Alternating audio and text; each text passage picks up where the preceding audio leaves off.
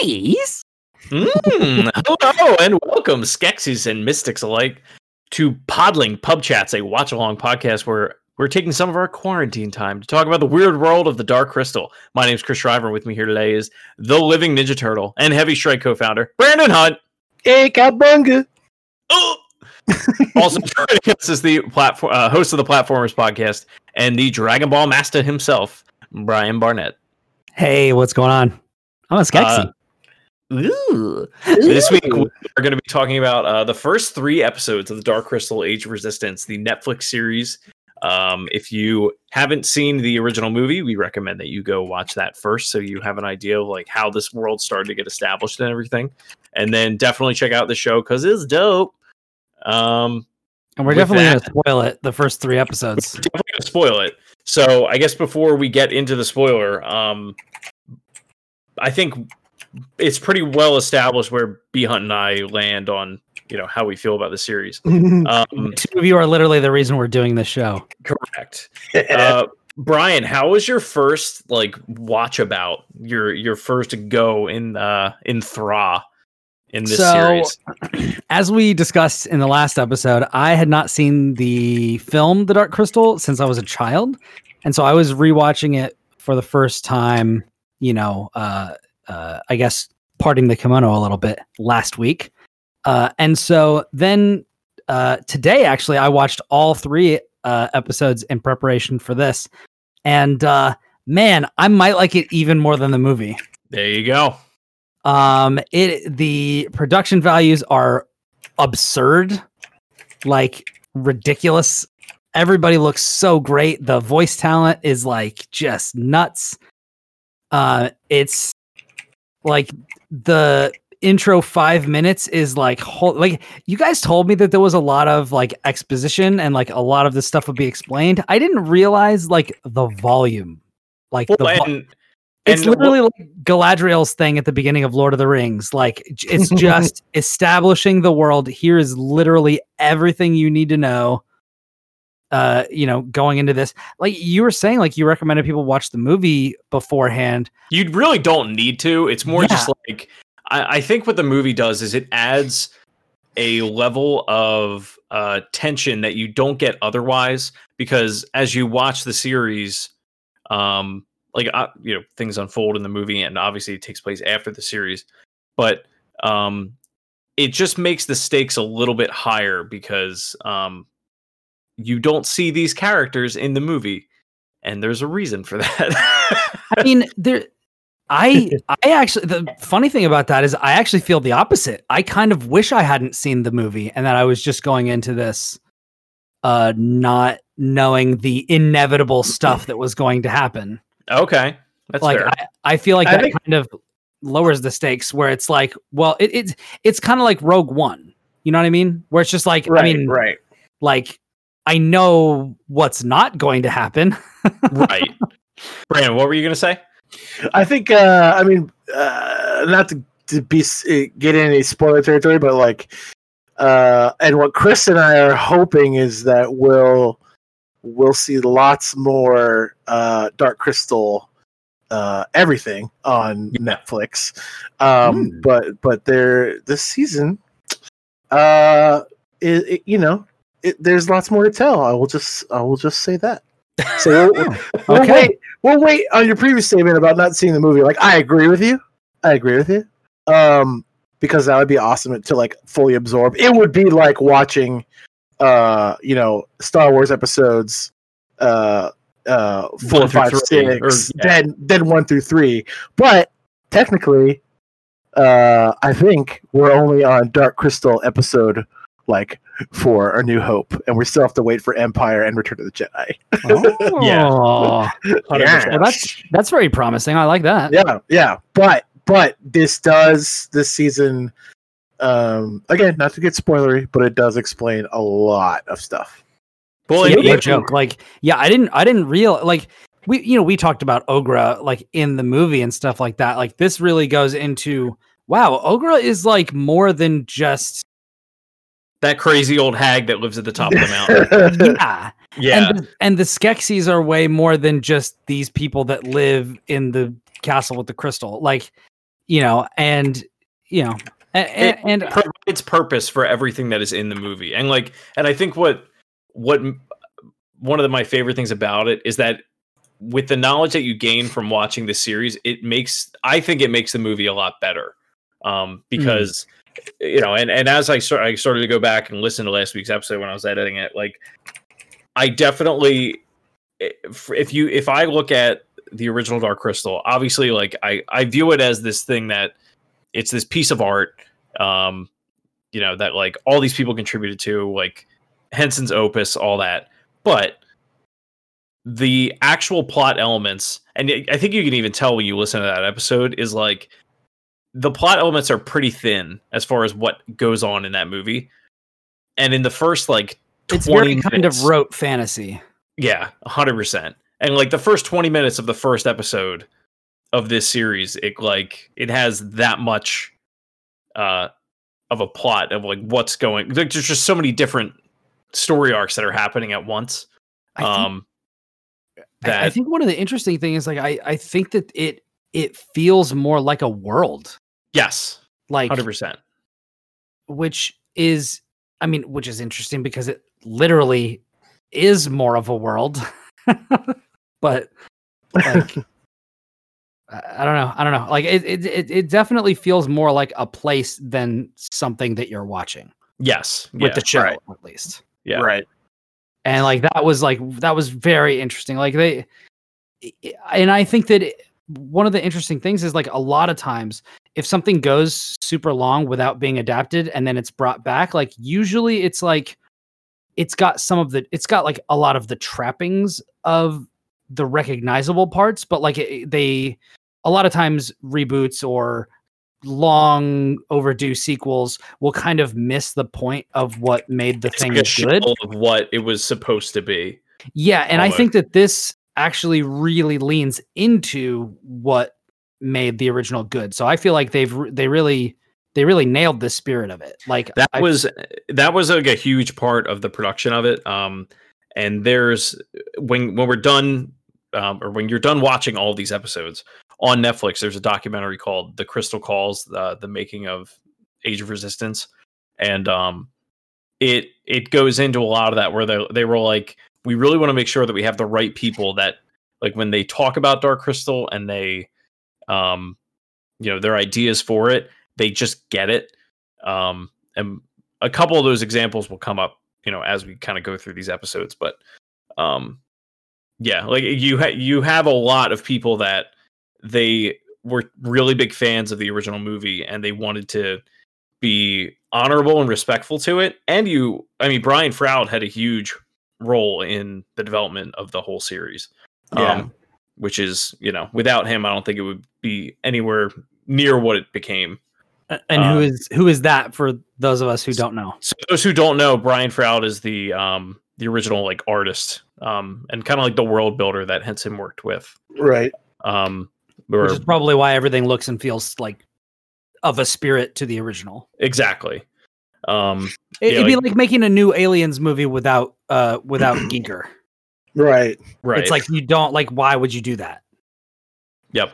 I mean, it'd be like making another Aliens movie without James Cameron. That too, yeah. Because Aliens is the best movie. I'll just state that fact right now. Wait, Aliens is the best movie, or Alien? Aliens, plural, is the best. I saw Alien, but I have not seen Aliens yet. Oh my god! Okay. Anyway, we'll talk about this after. We'll watch it, and then you and I will have a chat about it.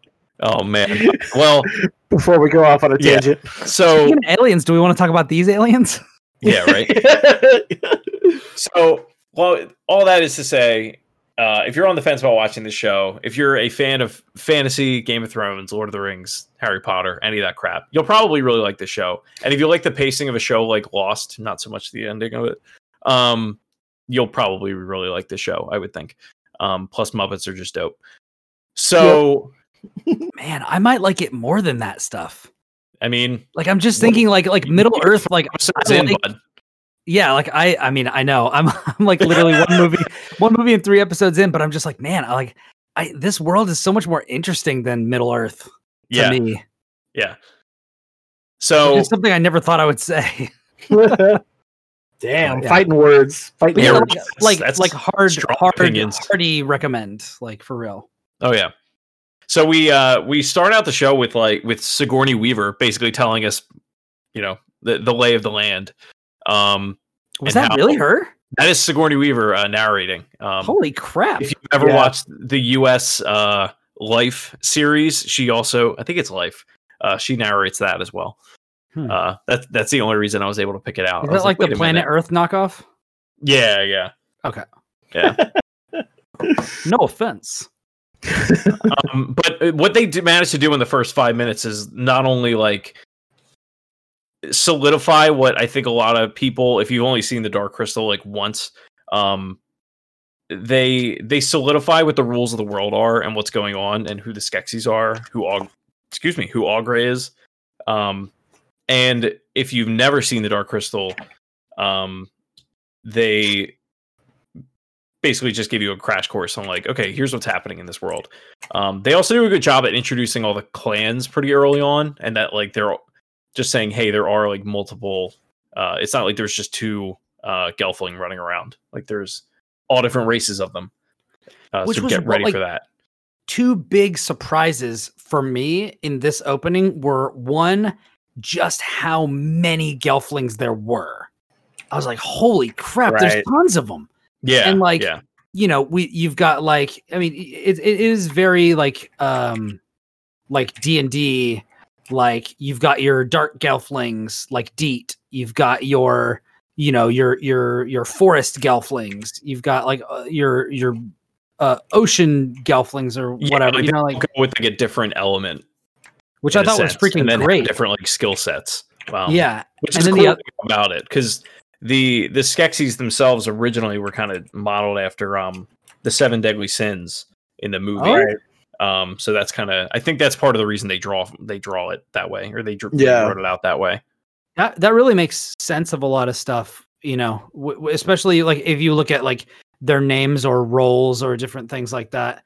But the other big surprise for me was Aughra is like tied to the fate of the world or something. Like I was like, what? So like she definitely seemed like just some old sage in the movie that like, oh, this person like kind of knows about this sort of a thing.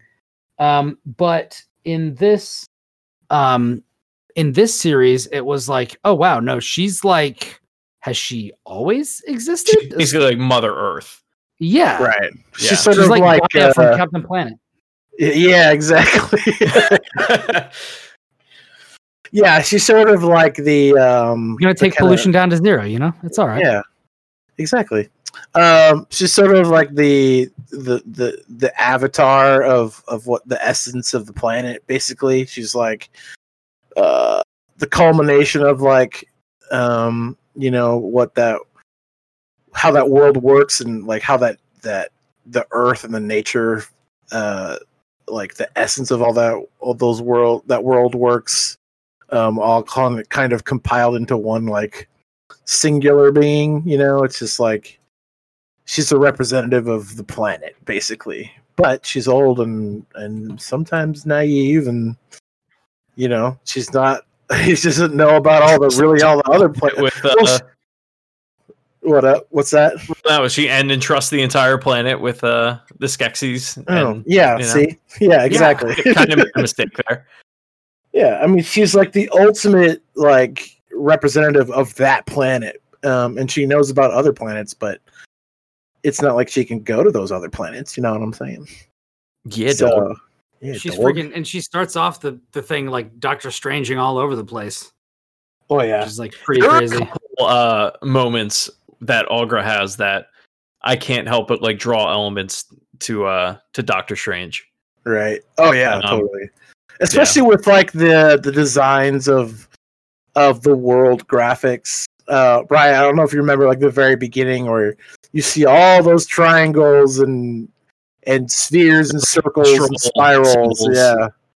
Like that's like all of the earth, all of like the the inner workings of that universe, like right there. It's kind of like the Fibonacci sequence of that world, basically. Yeah, cool.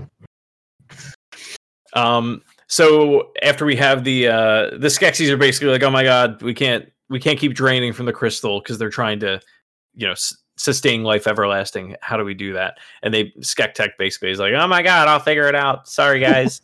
Which, by the way, another thing, like you just said, Skektek, like they actually use each other's names in this, which is kind of wild. It's wild. It helps you keep track of who everybody is and what their roles kind of are a little more easily. Definitely did, but I don't remember any of them calling any of the other ones by names. There's like General Chamberlain. Yeah, and then the Emperor, and that was it. And the Emperor, and that's like the only ones that they actually like address by name. But they also and then the General becomes the Emperor, and it's like, okay, well, there's one less person I know whose name they are. Yeah.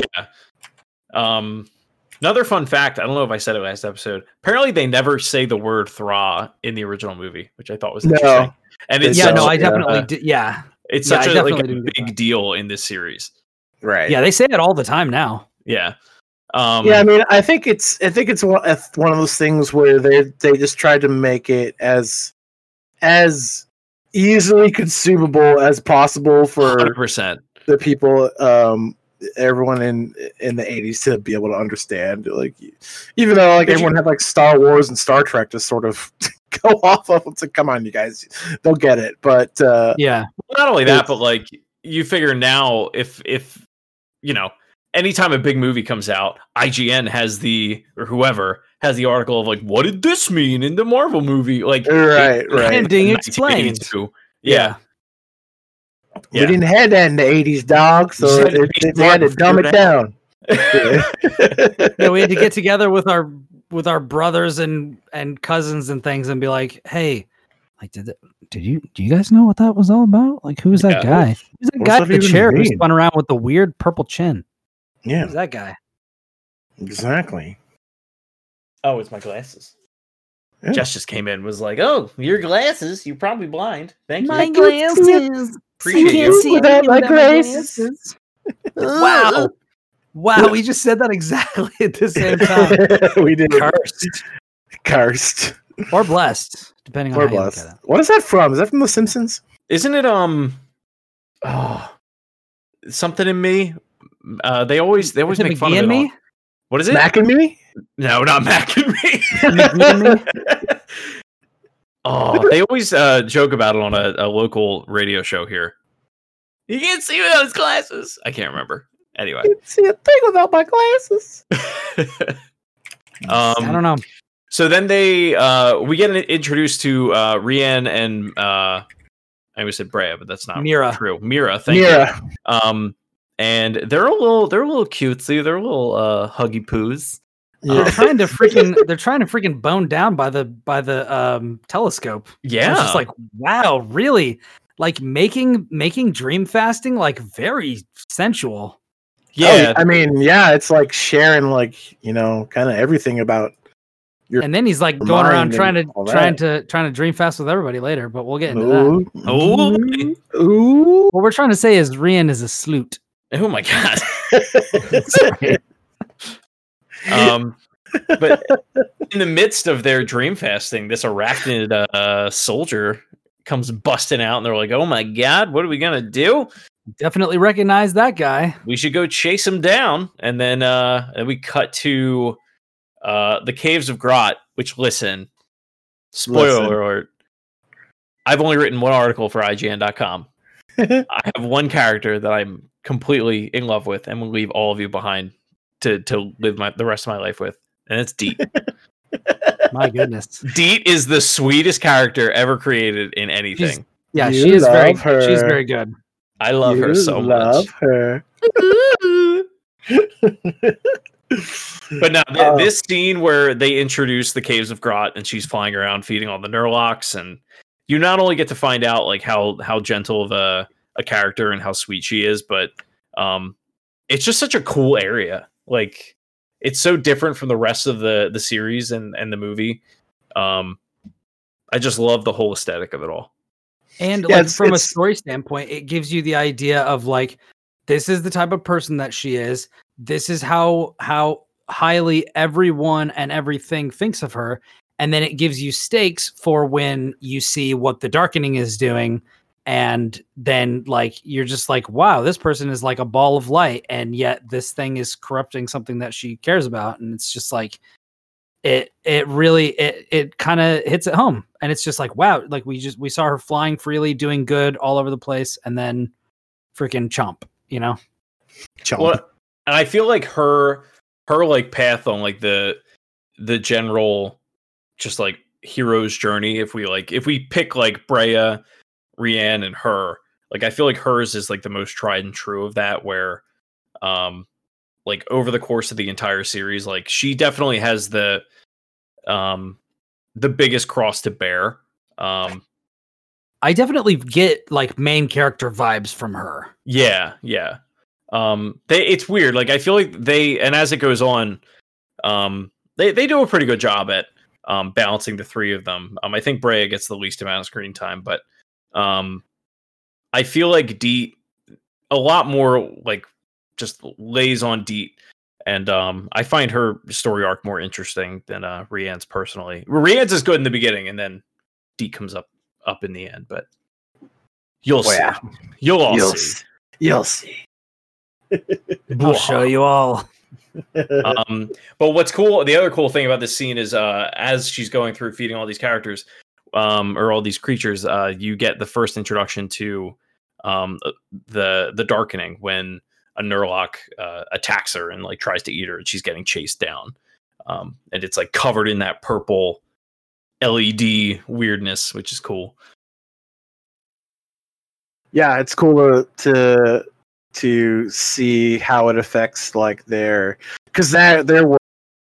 world of Grot is like very iridescent, and it's got those cool, like when she eats like the moss, some of the glowy moss, and like she starts to glow. You can see kind of like how their ecosystem is very symbiotic and everything. And so it's kind of cool to see how it affects like that particular ecosystem, I guess, where it's still glowy, right? Yeah. Well, and you see that like multiple times throughout the series, right? Which is cool, and how it affects like different creatures, right? Exactly.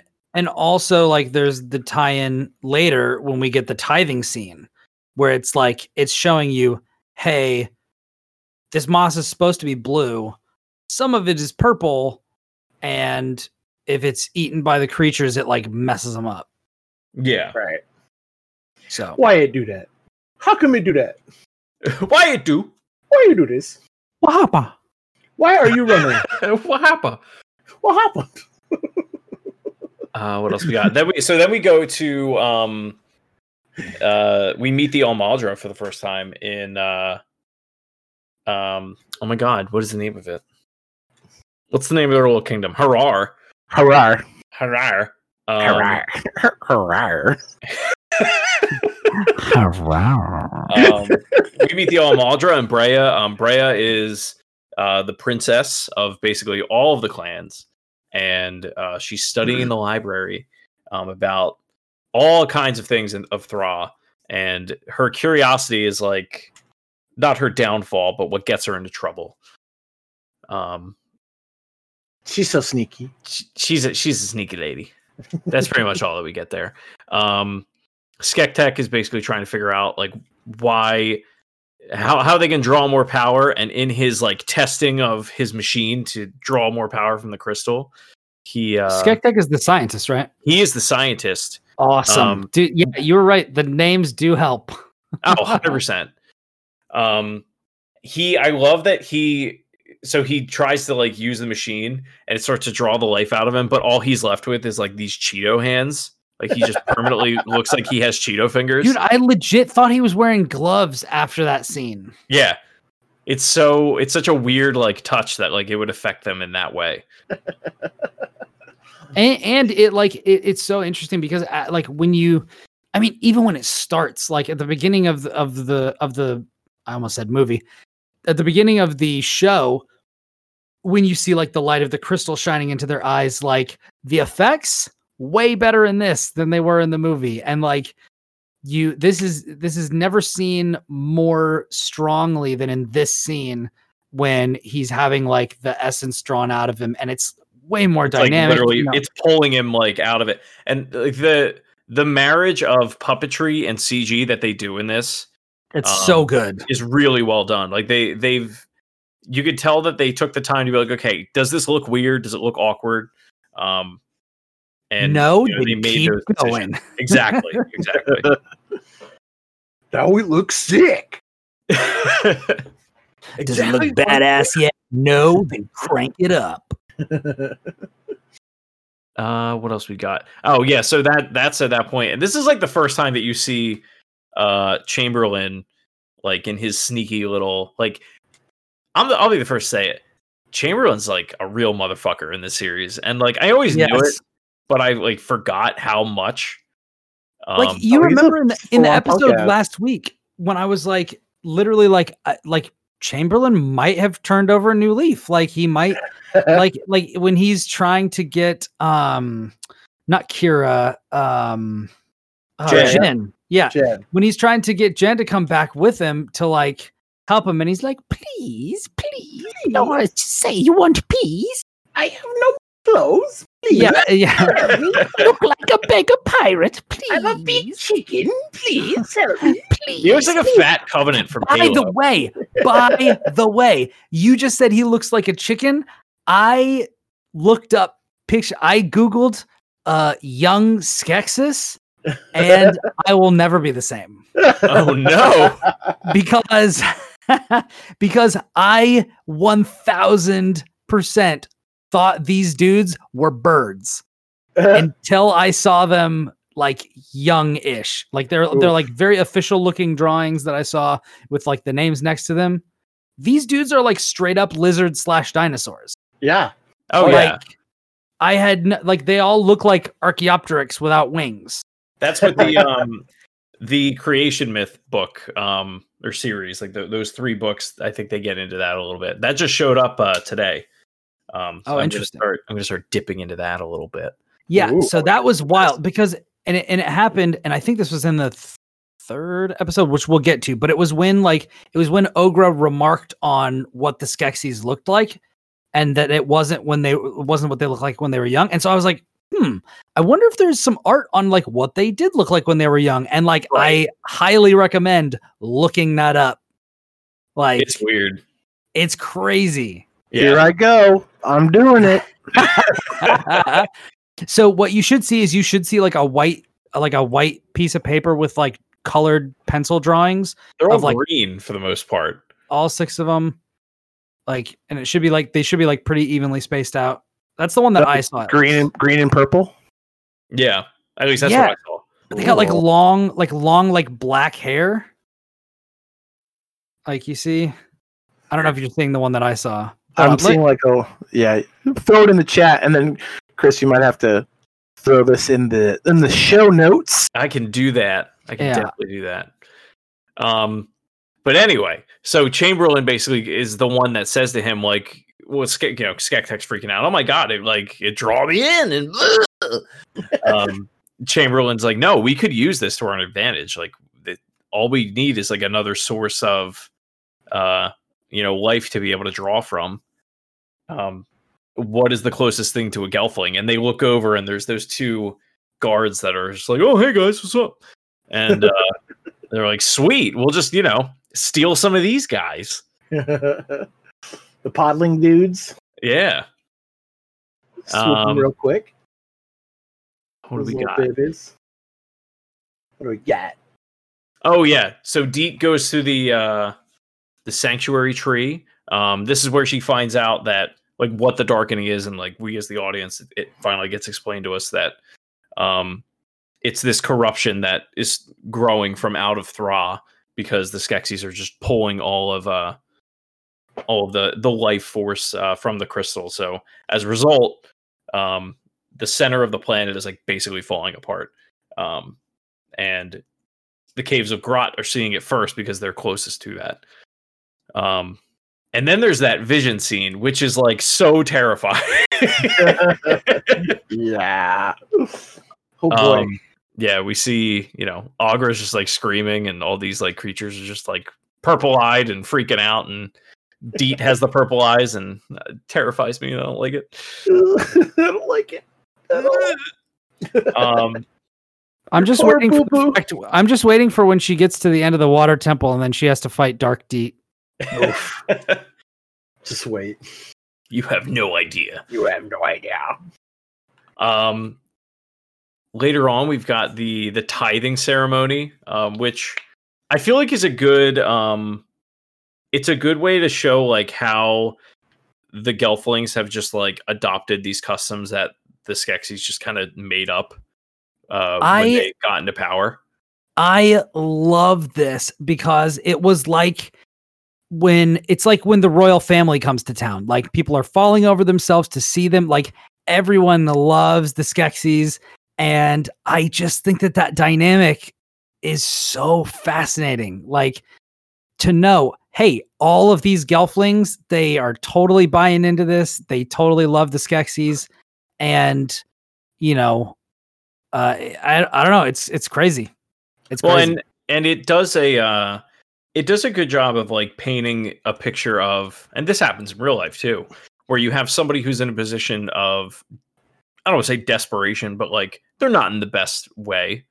Like the farmer is like falling on hard times. The crops won't grow. Like we don't know what's going on. And you have the Almaldra, and they, because they're at the top of the food chain, they're totally fine. And they're like, well, this is their cross, like their burden to bear. Like this is their fault that they can't, pay the tithe. Like this is the way they need to deal with it.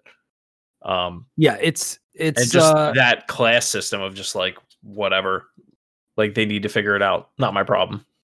They're part of the system, so they're incentivized to kind of hold it up. And we see that with the whole thing with the necklace, and how that's given to the queen and all that sort of stuff. But I did think it was really, really interesting how, because you have two Skeksis, one of whom is very outwardly kind of dismissive of the other races, and then you have the scribe, like the scroll keeper, and like you can tell he's being manipulative, but I couldn't tell if he was actually like, if he was just acting nice because it served him, or if he was actually, because I honestly don't recall really seeing much of the scroll keeper. So I was like, oh, is there one who actually like is kind of more reasonable and rational? I think he's the most learned, obviously. So like maybe that tempered their kind of wicked leanings, or maybe he's just because he's obviously being a troll later with the necklace. Like he's obviously trying to get what he wants, but at the same time, he didn't demand it. He's like being kind of not passive aggressive, but like he's being manipulative to get what he wants. But I don't know. I didn't know whether that was just, I don't know. I didn't know how to feel about him. I feel like they part of the reason they do it is like they don't. It's like, okay, you have 7 of these guys or whatever. You can't make them all out to be like, oh, I'm evil. Like they need to have some kind of foil to each of them. Like Aquafina's character with all the boils coming out of her head. Holy crap, that's Aquafina? Yeah, dude. Oh yeah, dude, that is so awesome. Yeah, it's crazy who the voices that are. It's crazy that who the voices are. Keegan Michael Key is one voice. Which one is he? He's a Skeksis? Yeah, he's a Skeksis. I did not know that. I think he's the. Let me look it up. Like it is a star-studded cast for sure. Like the scientist one is Mark Hamill. Lucius Malfoy is the Emperor. Oh, is he really? Yeah, Lucius Malfoy is the Emperor. I knew that I recognized that voice. Simon Pegg is one of them. Well, he's Chamberlain. Really? Yeah.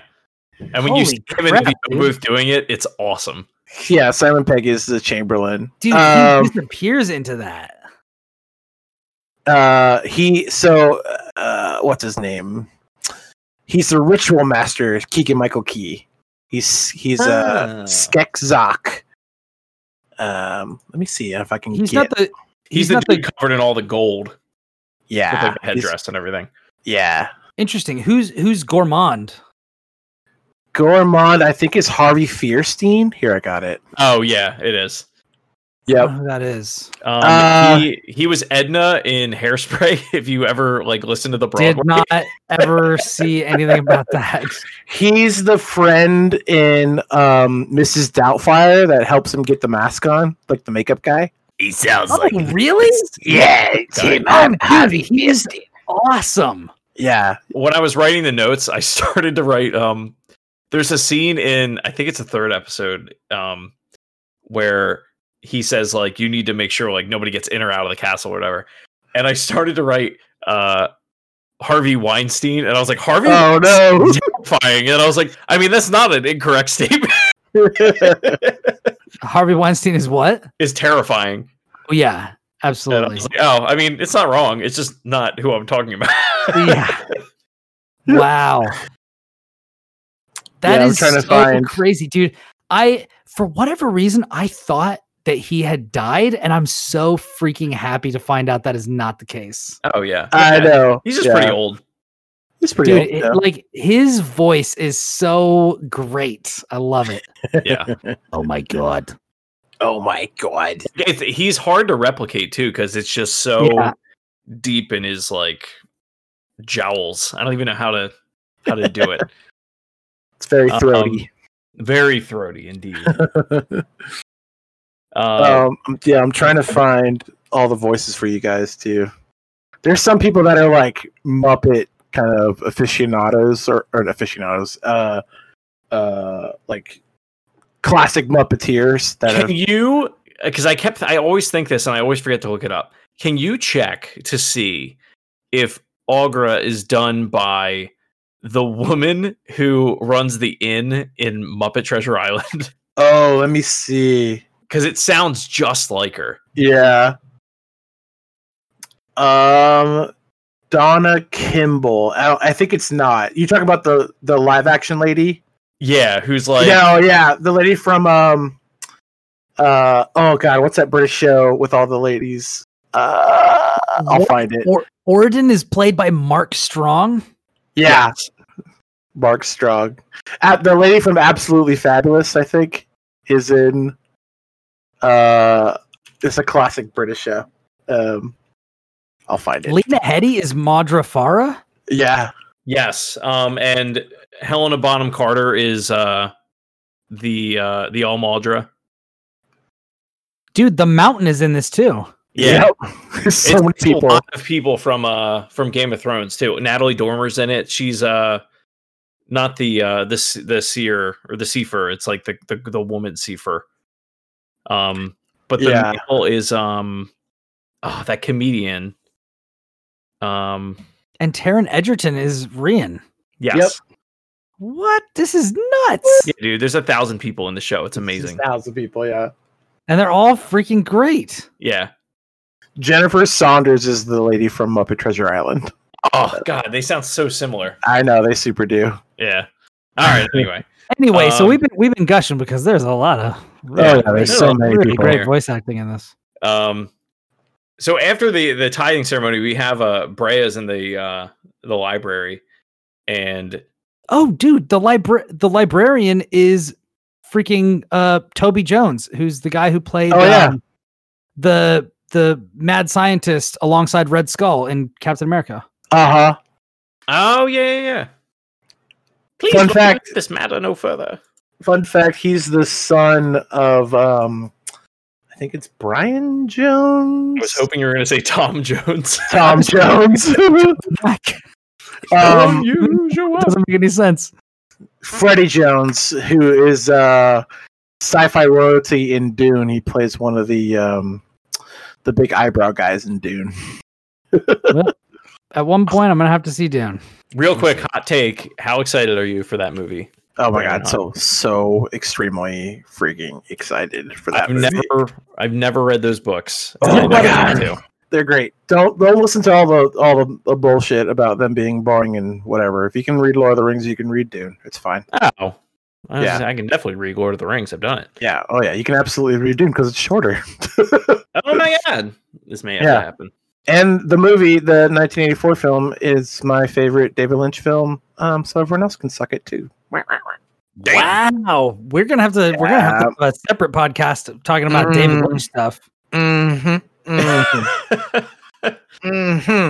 So let's keep talking about Age of Resistance. Yeah. So Brea has that great moment where she's in the library, going back and forth with the librarian. She's like, "I demand to know the truth," and the book flies open, and all the pages start swirling around, and he's freaking out because he's like, "Look what you've done!"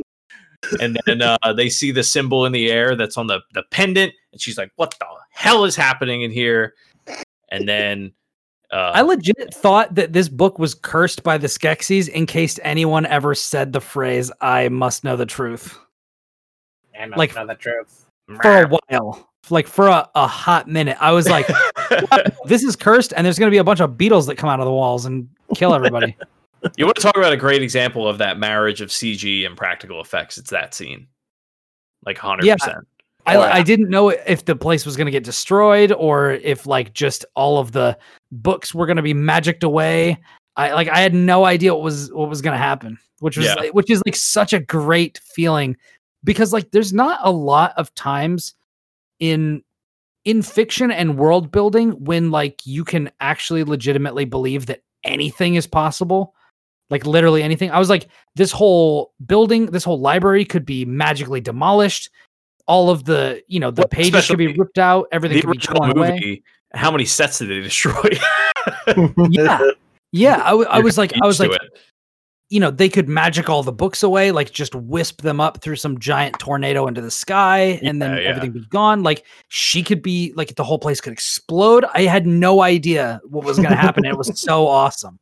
I was like glued to the screen. I paid for the whole seat, but I only needed the edge. Damn. Some words. After this, we go back to the Caves of Grot. Deet's back home after she like fell down this hole after the sanctuary tree basically was like, "Here's your knowledge," and then just like yeeted her off of the platform. Deet got yeeted. Deet got yeet. Yeah, she did like that Avatar thing with the tree where it's like, "I know everything." Yeah.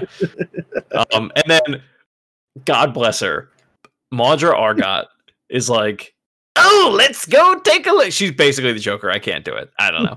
But she's like, totally believes her that this tree talked to her, and tells her that she needs to like, you have a quest that's like super important. You need to go. I thought that was so great because you have that standard thing of like the tree talked to me. Trees don't talk to you. And then she was like, she had her back turned and she's like, trees don't talk unless they do. Yeah. And I was just like, that's such a great moment. That's such a great way to put that of like, well, don't rule it out because sometimes like it was like such a great, well, actually moment. Yeah. But like in like the gentlest, most grandma way possible. It was great. I loved it. I mean, like trees don't talk, but we got giant roly polies that are the wheels of cars. So, dude, that was the coolest thing. They just zap them. They're like, "Oh, okay." They roll back in their little thing. Poor little guys. I didn't realize that. Did they zap them to get them started at the beginning? They kind of zap them to get into wheel mode, basically. Okay, they're essentially slaves. Yeah, I must have looked away at exactly the wrong / right moment because I definitely like. I don't think it's as obvious in the first scene. The second one, they make it very clear, like, "Oh, by the way, this is all these things do." Oh yeah. But like in the first scene, like I saw them. They called out to him. They're like, "Hey, go get in the thing," and they like slithered over and then rolled up into it. And I felt I didn't see them get shocked. Then they just like kind of got ready and then they got moving. And I was just like, "This is buck wild." Yeah, like this is absolutely buck wild, and I'm here for it.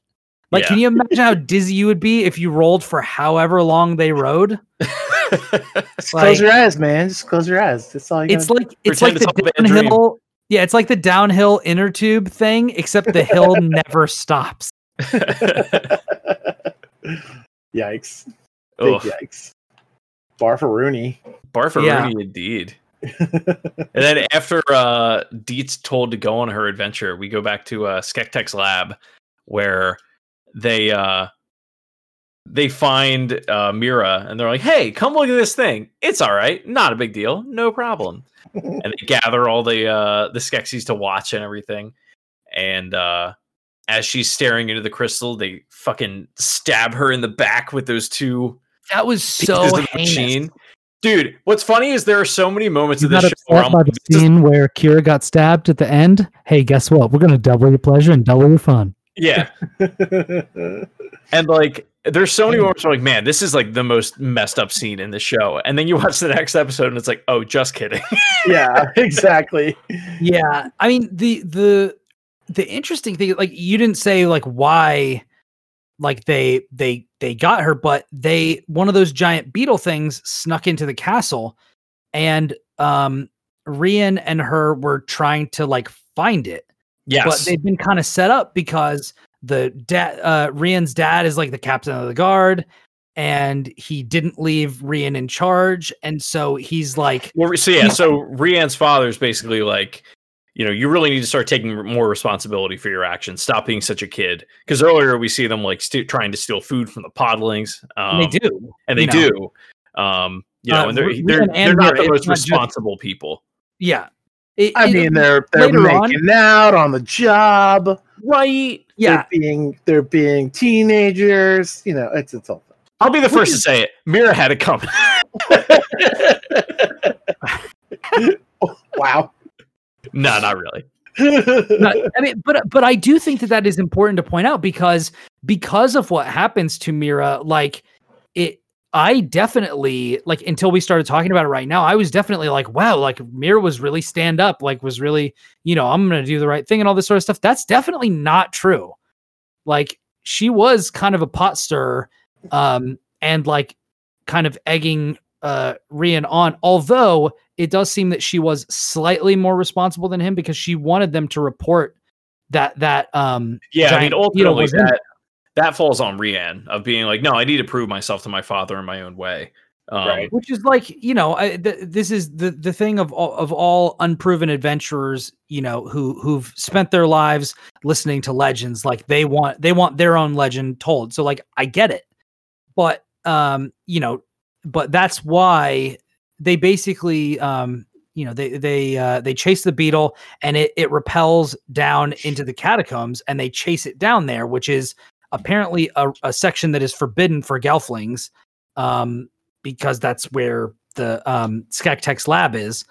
But I definitely got the vibe of like, this is where the giant beetle nest is, like in the movie.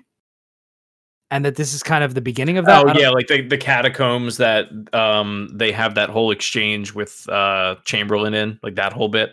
Yeah, because you go, like, Mira goes down there and she looks, and there's like a bit of like, most of it's clean, but then there is like one corridor where there's kind of like webs all over it. And I was like, I remember in the movie everything's like dark and there's webs everywhere. So I was like, I wonder if this is how it started. Right. Which, and obviously, like, no, like, spoilers for future episodes, but you know, that was definitely like, it's so cool to like know how the world's going to be set up later and like see them sowing the seeds of like, this is how it got this way. And like, it, like, some of this is like, I mean, obviously I don't know, the beetle could have been there on purpose. It definitely feels like an accident, but it is definitely like, you know, this little one-off, seemingly innocent mistake like rolls absolutely out of control and everything goes nuts. I mean, part of it too is like, oh, there we go. Sorry. Part of it too is like wrong place, wrong time for her, because they're definitely like fully in on, we just need to get a Gelfling to test this on, and if it works, then we'll live forever. Yeah. Right. And that they already know that the Gelflings have a strong connection to the planet is like something that I didn't think of, something that I don't know that they actually like set up, but I do think it's interesting because it sets them. You really only get it in that one scene, I think. When Skektek talks about it, or no, when Skektek and Chamberlain are going back and forth. when he's like, Right. and what creatures have a strong connection to Thra? Right, Like that right. sort of a thing. Yeah. Okay. Yeah, you should also kind of keep that spider creature in mind too, because they are super related to what happens. I mean, later on in the timeline in the movie. Yes. I don't know if you remember if they revealed the name of those creatures yet, but did they? I don't think so. I think the Spitters? Yeah, the spitter guys. Yeah. I don't want to spoil it yet for you, but it's pretty cool. It's pretty cool what happens. Yeah, it's I really like how they tie that totally. bow. Yeah. I mean, I don't maybe I shouldn't say anything. Like I definitely feel like I know, like the instant that I saw that, I was like, I know exactly what this is gonna become. Like okay. We'll see. I don't know. Okay. We'll see. We haven't seen those episodes yet, Brian.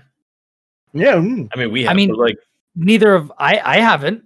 Well, yeah, I guess I'm the only one who hasn't. But like, yeah, like I was definitely like, as soon as I saw that and the movie, I was like, okay. I see something wild's gonna happen. I'm pretty something excited. strange is afoot at the Circle K. Oh yeah. Yeah. Yeah. Big time. Big time. This episode ends with, in my opinion, what is one of the greatest monologues of all time. Ooh. Wow. Where- Really? I totally freaking forgot about it. Dude, What? so like there are times where like if I just need like a fire in my belly, like I will literally pull up this episode and pull up the last 5 minutes of it, where Rian is trying to run it out of, or not out of the castle, but he's trying to escape from the Skeksis because they realize that he's seen what's happened to Mira, and Chamberlain is going like, "Don't worry about it. If the Gelfling goes and talks, nobody's going to believe." And then he goes on this whole big thing while they're showing all these characters going on, like to basically begin each of their quests. And he's like, they're just going to shun him, cast him out into the cold. And I wish I had it memorized. It's just, it's such a good, listen to it. It's such a good monologue. You pull up a speech from the Lord Chamberlain to amp you up? I think it's because, are you a monster? Probably. No, I think it's the idea that like they are all going to combat this thing, and I don't know. It's the way it's presented. When you see the Deet like climb to the top of the sanctuary tree, if you're not crying at that point, like you just don't have the same kind of soul that I do. Okay, well, I guess I got a different soul from you. Yeah, like the first time I saw that, it was just like tears were flowing, and I was like, "This is one of the most beautifully shot things I've ever seen." Like, it's I don't know. Maybe I think all of us will probably have like the moment that this series like freaking hits you. I have my moment is like definitely way later in a couple episodes for sure. There's one other one for sure that I think it's in the next set of episodes. That just gets you, but goddamn. Oh yeah, totally. Yeah, that's why this series is like, woof, man. I didn't think this was going to get this deep, but I'm feeling it. You know, it's a puppet show, but goddamn. Yeah, it's good.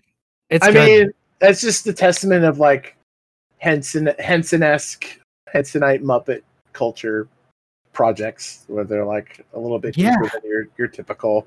Yeah, this might be my favorite Henson thing that I've ever seen. Yeah. And you could definitely make an argument for it. Like it's. So, Chris, as we move on into episode 2, did you take a look at that picture that I posted in the show notes? Oh, before we get into episode 2 here, so we could just discuss show notes. Oh yeah, so we have an original drawing of the Skeksis as they're young, and each of them has like, I'll say 1970s like rocker hair. It's probably the closest, like metalhead, not metal, like Zeppelin kind of hair. Like, look at the Lord Chamberlain. He's got like they have multiple sets of boobs. Some of them, which is interesting, or like their boobs are lower than their rib cages. Boobs. Yeah, I don't know. They've also got multiple sets of arms, which I don't think I ever noticed. Yeah, some of them do. So, like, if you notice, the cool thing about some of the designs, and one of it is like pretty technical, but I'm trying to think. I think it's just the Emperor.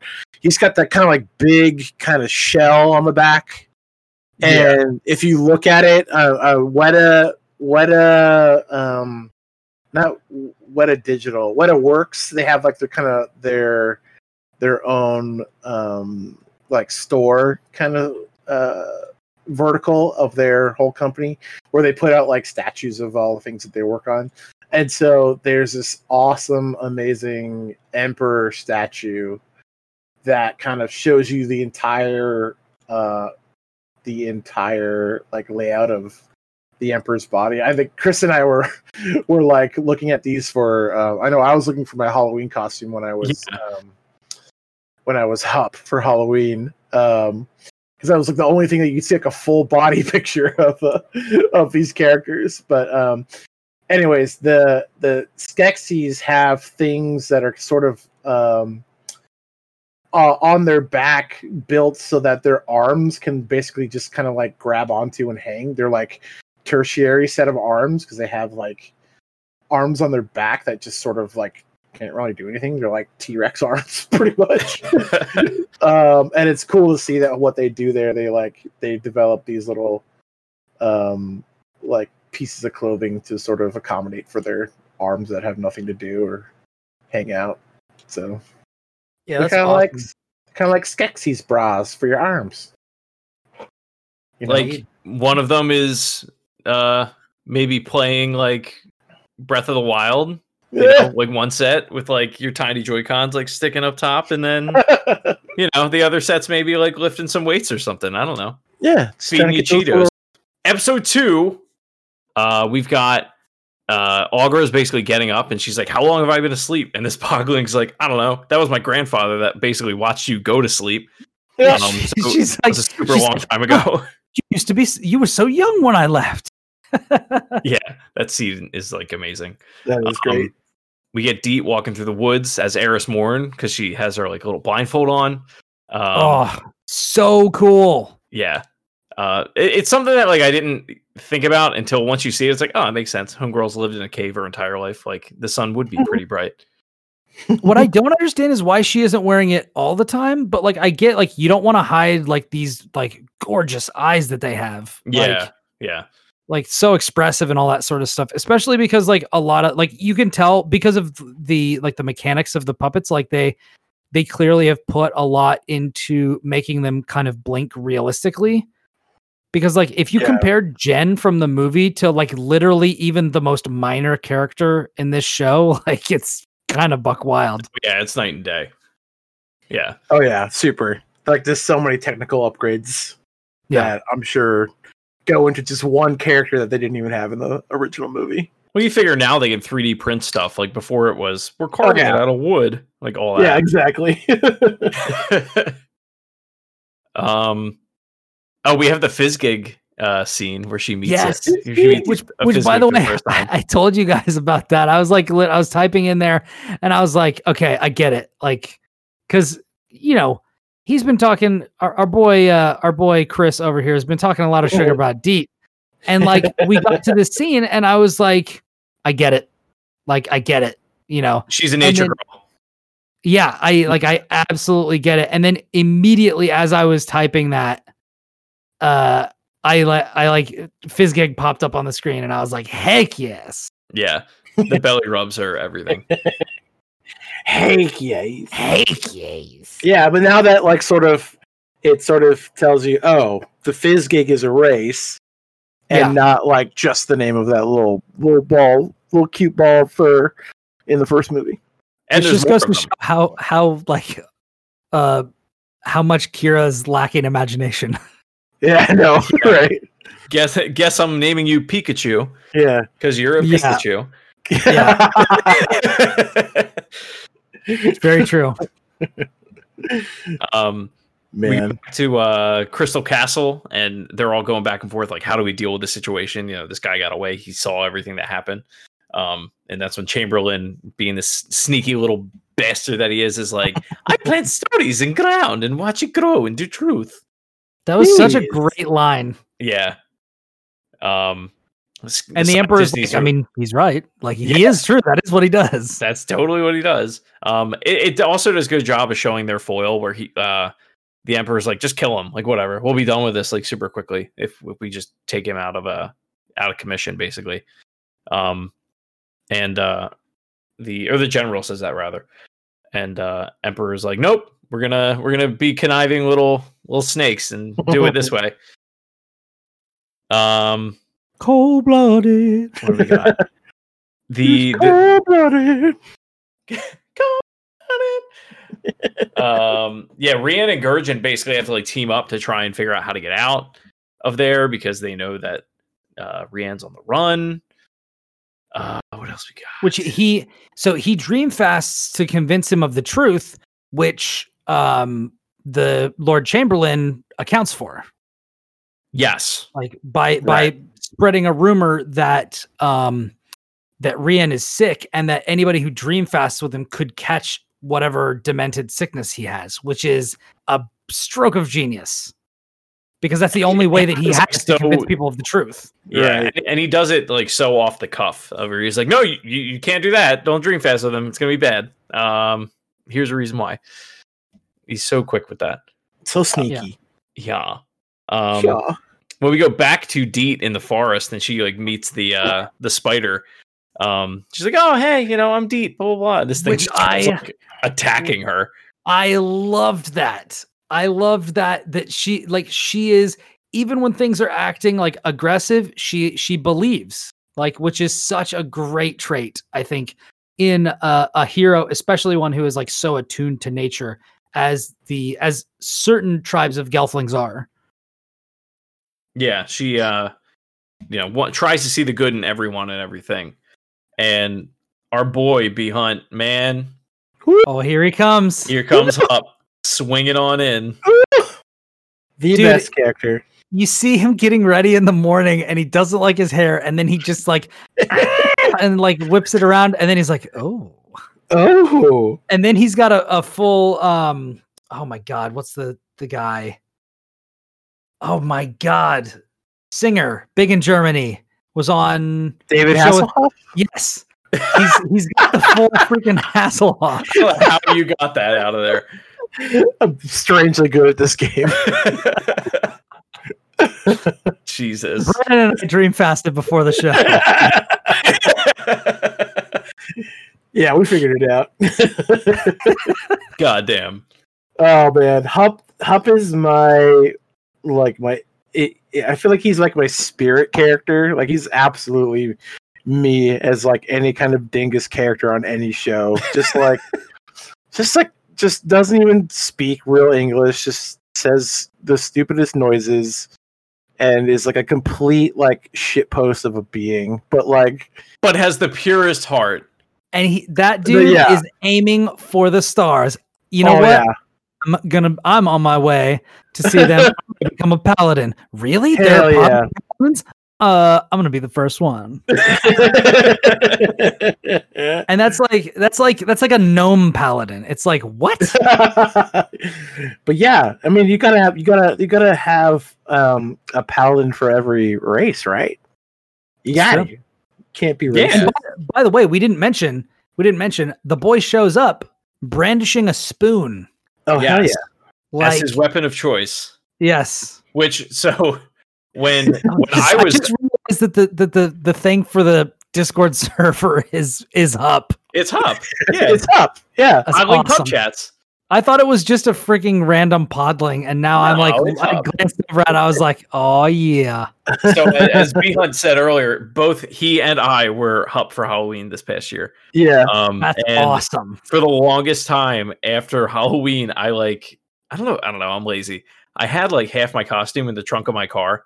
And I was making pasta one night, and I was like, "Where the hell is the wooden spoon? I can't find it." Yes. I bought. I could only buy like a set of 2 when I bought those, so I have these 2 freaking giant. They're the most giant spoons I've ever owned in my entire life. Yeah, the one you had was it's the one that he gets in at the pub seed. where he's like, "Ooh, this is much better." It's freaking, the one he gets is huge. Yeah, it's like a ladle. And it's also not broken the way that the one he had clearly was. Yeah. Like broken in two places and then like kind of stitched back together. Right. God. No, it's just a giant like power buster of a spoon. The Buster Sword of spoons. Yeah, Buster Sword, yeah. Hup got it from Zach. Oh, amazing. So Deet, I mean their first interaction, very cute. And then Hup is basically like her guide through like the surface world for like the rest of the show, which is just amazing. Especially because he just doesn't speak English. But their back and forth is just magical. So we go to back to the librarian with Brea, and the librarian does that thing that like Hagrid does, where he basically drops hard knowledge and is like, "I shouldn't have said that. I should not have said that." Pulls a Hagrid. Yeah, and go see the Seifer and all that. Which Eddie Izzard, that's who it's played by. I couldn't remember his name. Right. Yeah. So she goes to see him, and Homeboy like straight up tries to drug her. Yeah, which was totally wild. Yeah. And given like the effects that it had on him, it would have been, I mean, it would have done nothing for the show, but it'd be interesting to see like what the like democratic ramifications would have been if he had drugged made her the daughter of the rival like clan forget that much, because he turns into like a vegetable. A vegetable at that point. Right. He's just super dumb. Real bad. What a dangus. What a dangus. What do we got? The Skeksis are searching for Rian. Rian goes to Mira's essence. Oh, okay. Yeah. Oh, yeah. So he wants to go get.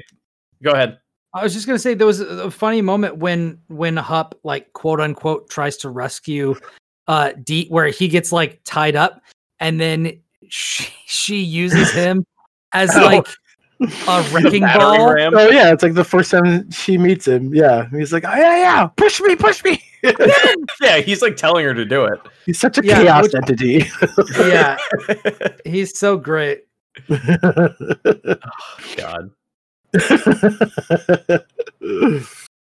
So then we go to we're at the Crystal Castle. Rian says that he wants to gather Mira's essence, so he can basically say like, here's the proof that Mira, this is what they did, Dreamfast with me, here's her essence, like this is all that's left. They come across the crystal and they're like, oh my God, it looks terrible, what happened? Oh my God. Oh God. It's supposed to be clear, not purple. It's freaking horrible, you guys. Yeah. Why is it all purple? And then we go to Skektek's lab, where this is like the crux of like a lot of the rest of the episode, where he puts the essence in that lock snake, which is so creepy, and then Chamberlain steals it and eats it. Just disgusting to watch. So gross. He's nasty. So nasty. So nasty. But no, they do that really gross, nefarious thing where they're like arguing over. Chamberlain's basically trying to steal it, and Skektek catches him, and all of this is happening while Rian and Gurjin were trying to steal it, and they eventually get off with it, and they start chasing them throughout the castle to try and get it back. Then we go back to Deet and Hup. Oh, this fucking scene. Yeah. He's like, oh no, homegirl, you're going the wrong way. You're supposed to follow the brightest star. You're following the moon. And then she's like, oh my God, I'm going the wrong way. Thanks for telling me. Kisses him, and homeboy is just smitten. Ooh. He loves her. He loves her so much. Absolutely love that. Like that's that look of just pure. It's that like 12th grade boy getting kissed by like the 14-year-old girl for like, saving her puppy or whatever. I don't know. So good. She doesn't even really mean it. He loves her. Wait, did you say a 12th grade boy getting kissed by a 14-year-old girl? No, Guys, I'm 12-year-old boy. I'm pretty sure that's illegal, my friend. Anyways, Way to kill the sweet, tender moment. You bastard. You bastard. Dude, oh my god. I'm telling you, listen to the tapes back. I am not wrong. You're wrong. Anyways, cut that. Almagra finds out about Brea wiping the Elder Kadir's memory. She's all pissed off. She says, "You're going to the Order of Lesser Service." And then, which, by the way, I love that their job is washing nasty podlings. Oh man, that scene, dude, so good. So the deterge, come on, the great deterge.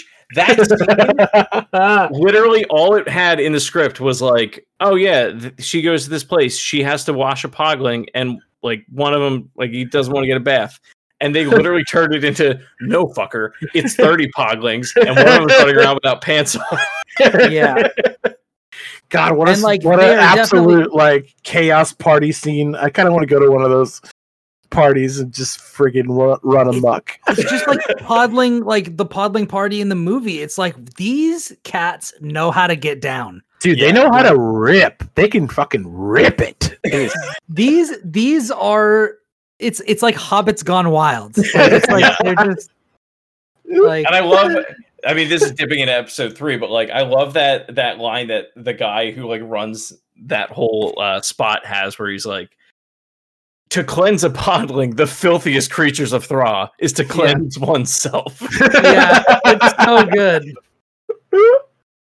It's like a punishment. It's like the worst punishment. You will never make a mistake again. These little bastards. It's gonna fall around a bunch of like 3-year-old baby raisins, pretty much. like baby. Now I just imagining like baby California raisins. Can I tell you, like, the first time I saw a podling, one of the first thoughts I had was like, God, if I ever have a kid that looks like that, I don't know how I'm gonna handle it, or how I'm gonna be able to treat it seriously. It's just like, it's gonna be wild, man. Comes out, I'm like, we will name him Hup. Yes. That's awesome. Oh man. So Crystal Castle, they are basically talking about like, okay, somebody's got to get punished because Rian just got off with this essence. This is bad. We're in a bad situation. And they go back and forth about whose fault is it, the Chamberlain or the scientist. Chamberlain totally spins it on the scientist and is like, no, I was actually there trying to help him out because I knew that they were there. And then he tries to make nice with him later. It's the most bonkers stuff. Yeah, dude. It's messed up. Yeah, he's a toxic boy. Yeah. Don't mess with him. Don't. If I ever had to work with someone like that, I would not be okay. Ooh, he'd get reported to HR immediately. So fast. I'd be like, I need to have a one-on-one. Fast. Here are the incidents. I don't know about you.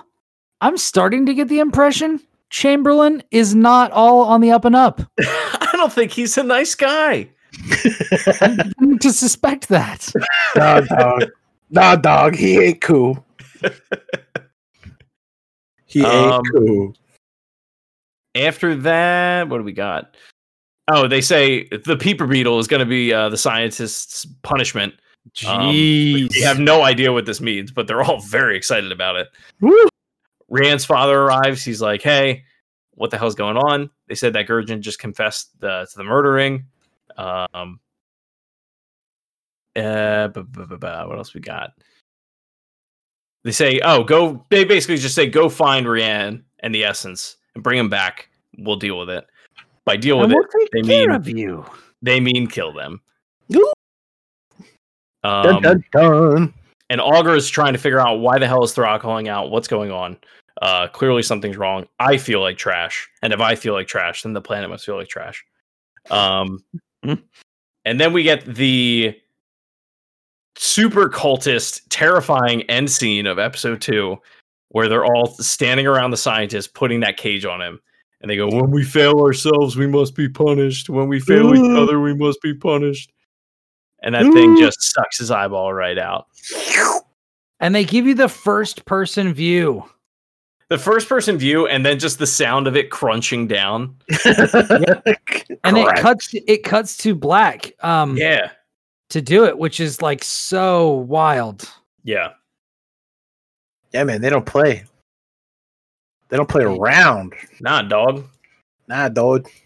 Episode 3, Order of Lesser Service. Talked about that. Deet and Hup. This is another one of my favorite scenes in just the series overall. They talk about Hup's basically explaining to her why she's like, oh, we'll just go talk to these other Gelfling and it'll be fine. And he's like, no, racism is real and the world is terrible. And here's what happens when other Gelfling try to talk to other Gelfling. Which, man, really sucked to watch. Oh, yeah. Well, when it finally plays out, when they're in Stone in the Wood, real rough. Really she gives that line where, and this was like, it just so solidifies the character. They don't get along just because they're different. I don't accept that. Getting along may be hard at first, but like anything else in life, it just takes time to adjust. And she removes her veil while she says that. It's just a very sweet moment. Yeah. Rianne finds some people. They're like, that's the homeboy. He murdered a Gelfling. We need to run. You suck. And then that all happens. Stone in the Wood. We get all these people being like, oh, she's green. She must be nasty. Whatever. Get out of here. We have the Hup bar fight, which is just so great. Everything with him is wonderful. When he's getting pulled away and he's like, bottling justice. Yeah. Pretty great.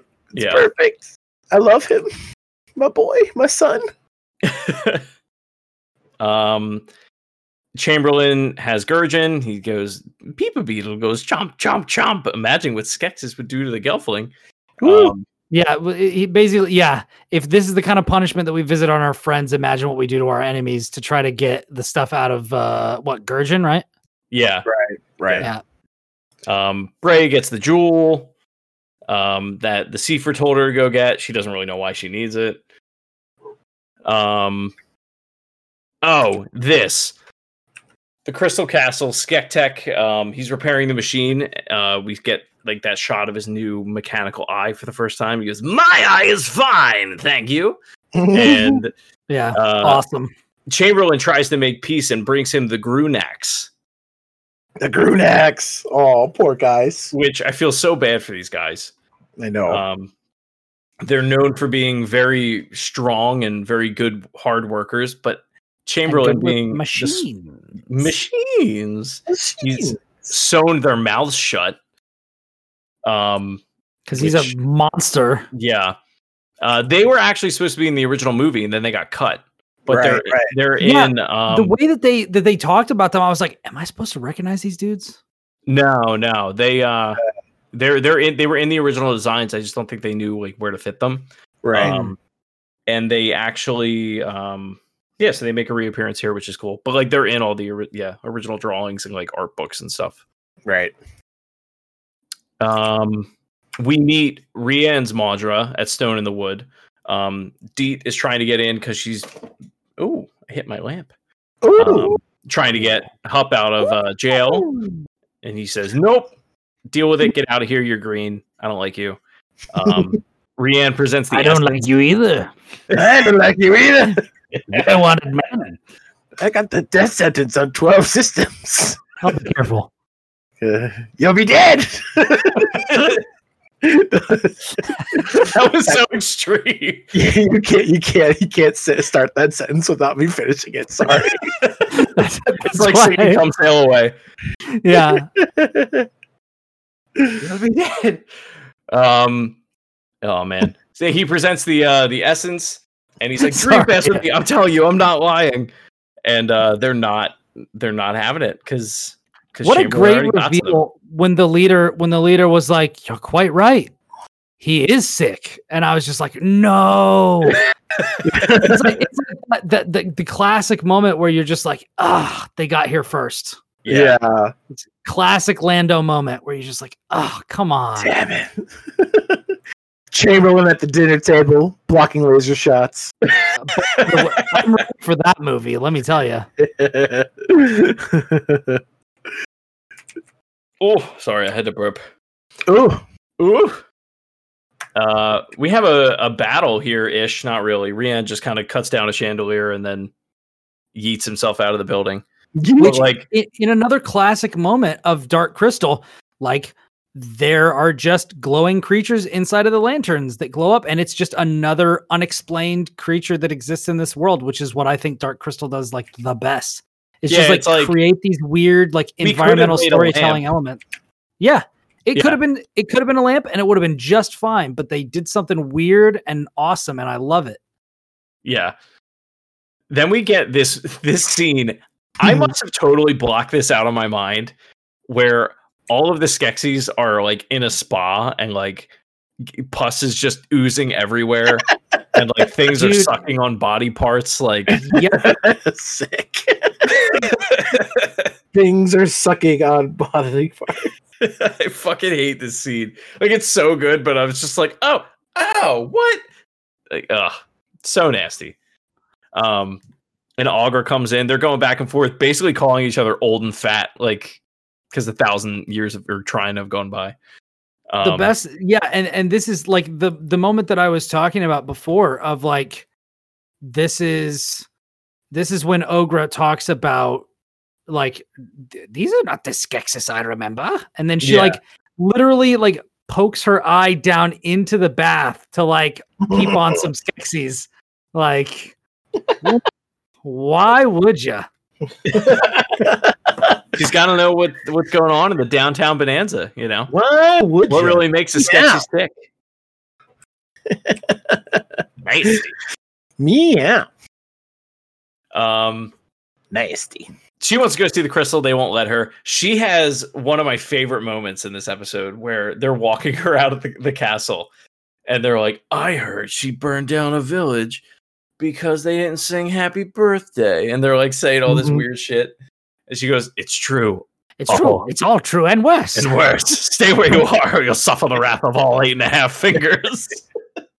I love it. I wish she was my grandma so bad. I know, seriously. And then, this is basically where she gets like the 411 on what's going on with the planet.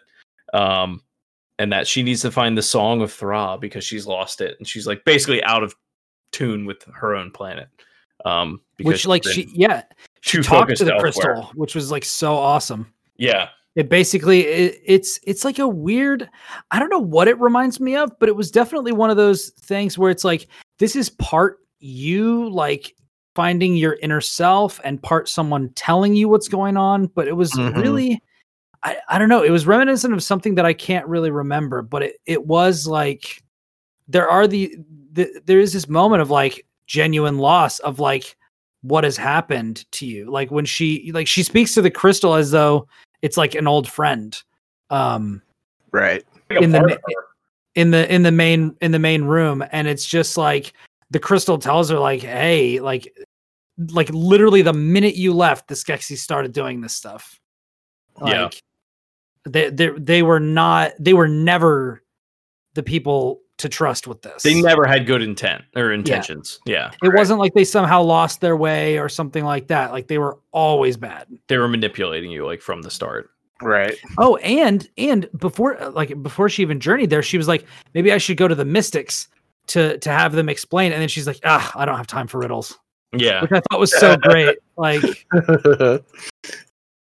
yeah, it sets them up like so much for when you see them eventually. Yeah, when they come up later, it's like, oh, I get why this may not have been her first choice. I don't got time for this. Yeah, I just need answers. I need results. Rian basically meets Deet. I mean, not much happens in this scene. She's basically just like, oh, you're that guy. All right, I'm going to leave. Bye. And then runs away. And then Breya gives the Sifra the jewel which is this chrysalis of an imperial unimoth, which is the totem animal of her clan. And she says, you need to ask this thing a question. She says, where are the answers I seek? And then this chrysalis opens up and they just fly out of there into the throne room, where this unimoth like forms into the seat. And then the catacomb opens up and the episode ends with her walking down into it. Which I loved. And then the doors ominously close, but like that's just I thought the way that they framed that shot of her like looking down into the thing, I thought somebody was gonna like appear behind her and then see her going in. No, I thought somebody was gonna freaking grab her and then like knock her out and then like go down into the thing themselves. Yep, didn't happen. I was like, because like in the end, like the person who took over for the seer, right, which was his assistant for a long time, she's like, basically he's catatonic. I saw this opportunity to give myself a promotion. I definitely did not get like vibes that she was completely on the up and up. In the first scene she was in, I kind of did, and it kind of seemed like she disagreed with how kind of I guess kind of secretive that the Elder Seer was being.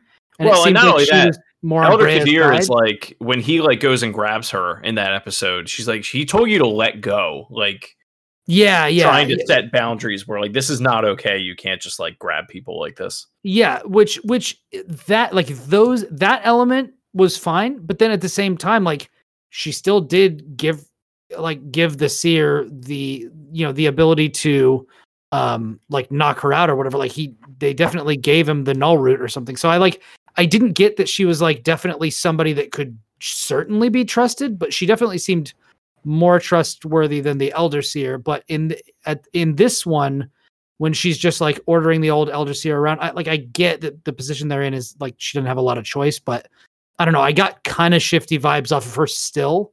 I don't know. I guess maybe that was misplaced, or like I was kind of like looking for something that wasn't there, because she does get kind of offended when Brea's like, she brings up the payment. Yeah, exactly. And then she's like, oh yeah, like we all need payment. Like, no, the thing that I had you bring is literally the thing that you need. Yeah. Like I had you bring this because you needed it, not because I wanted it, which like, and that kind of paints into it of like, okay, maybe she's not out like just to take advantage of this girl. Like maybe she does have a good heart. Yeah. She is trying to do the right thing. Right. So maybe that was kind of like something that I was bringing to the table, which I mean, I think means that they did a good job of like coloring these tribes of like, they don't trust each other. And maybe there's a good reason for that. Yeah, for sure. Which I think is good. Like I think that all of the factions, like nobody really felt, I guess I kind of wish that we would have gotten more fleshed out with these kind of boating Gelflings, but I guess there's not really a reason up until this point for them to be in it more than they are. So I don't know. I felt like that was the only kind of faction where I was like, I feel like I could use more than what we got, because it feels like kind of thin. Whereas like the royal ones, like the learned ones on top of the mountain, where Brea is from, like they felt very fleshed out. The ones underground felt part of that too out. is the characters that you get. Like you get main characters that are from those clans, and for sure. You get a little bit more from the other ones, but not nearly as much. I mean, yeah, you'll be pleasantly surprised later on this. Yeah. Cool. A lot of things are going to come into place. I mean, and a lot of it deals with this royal family for sure.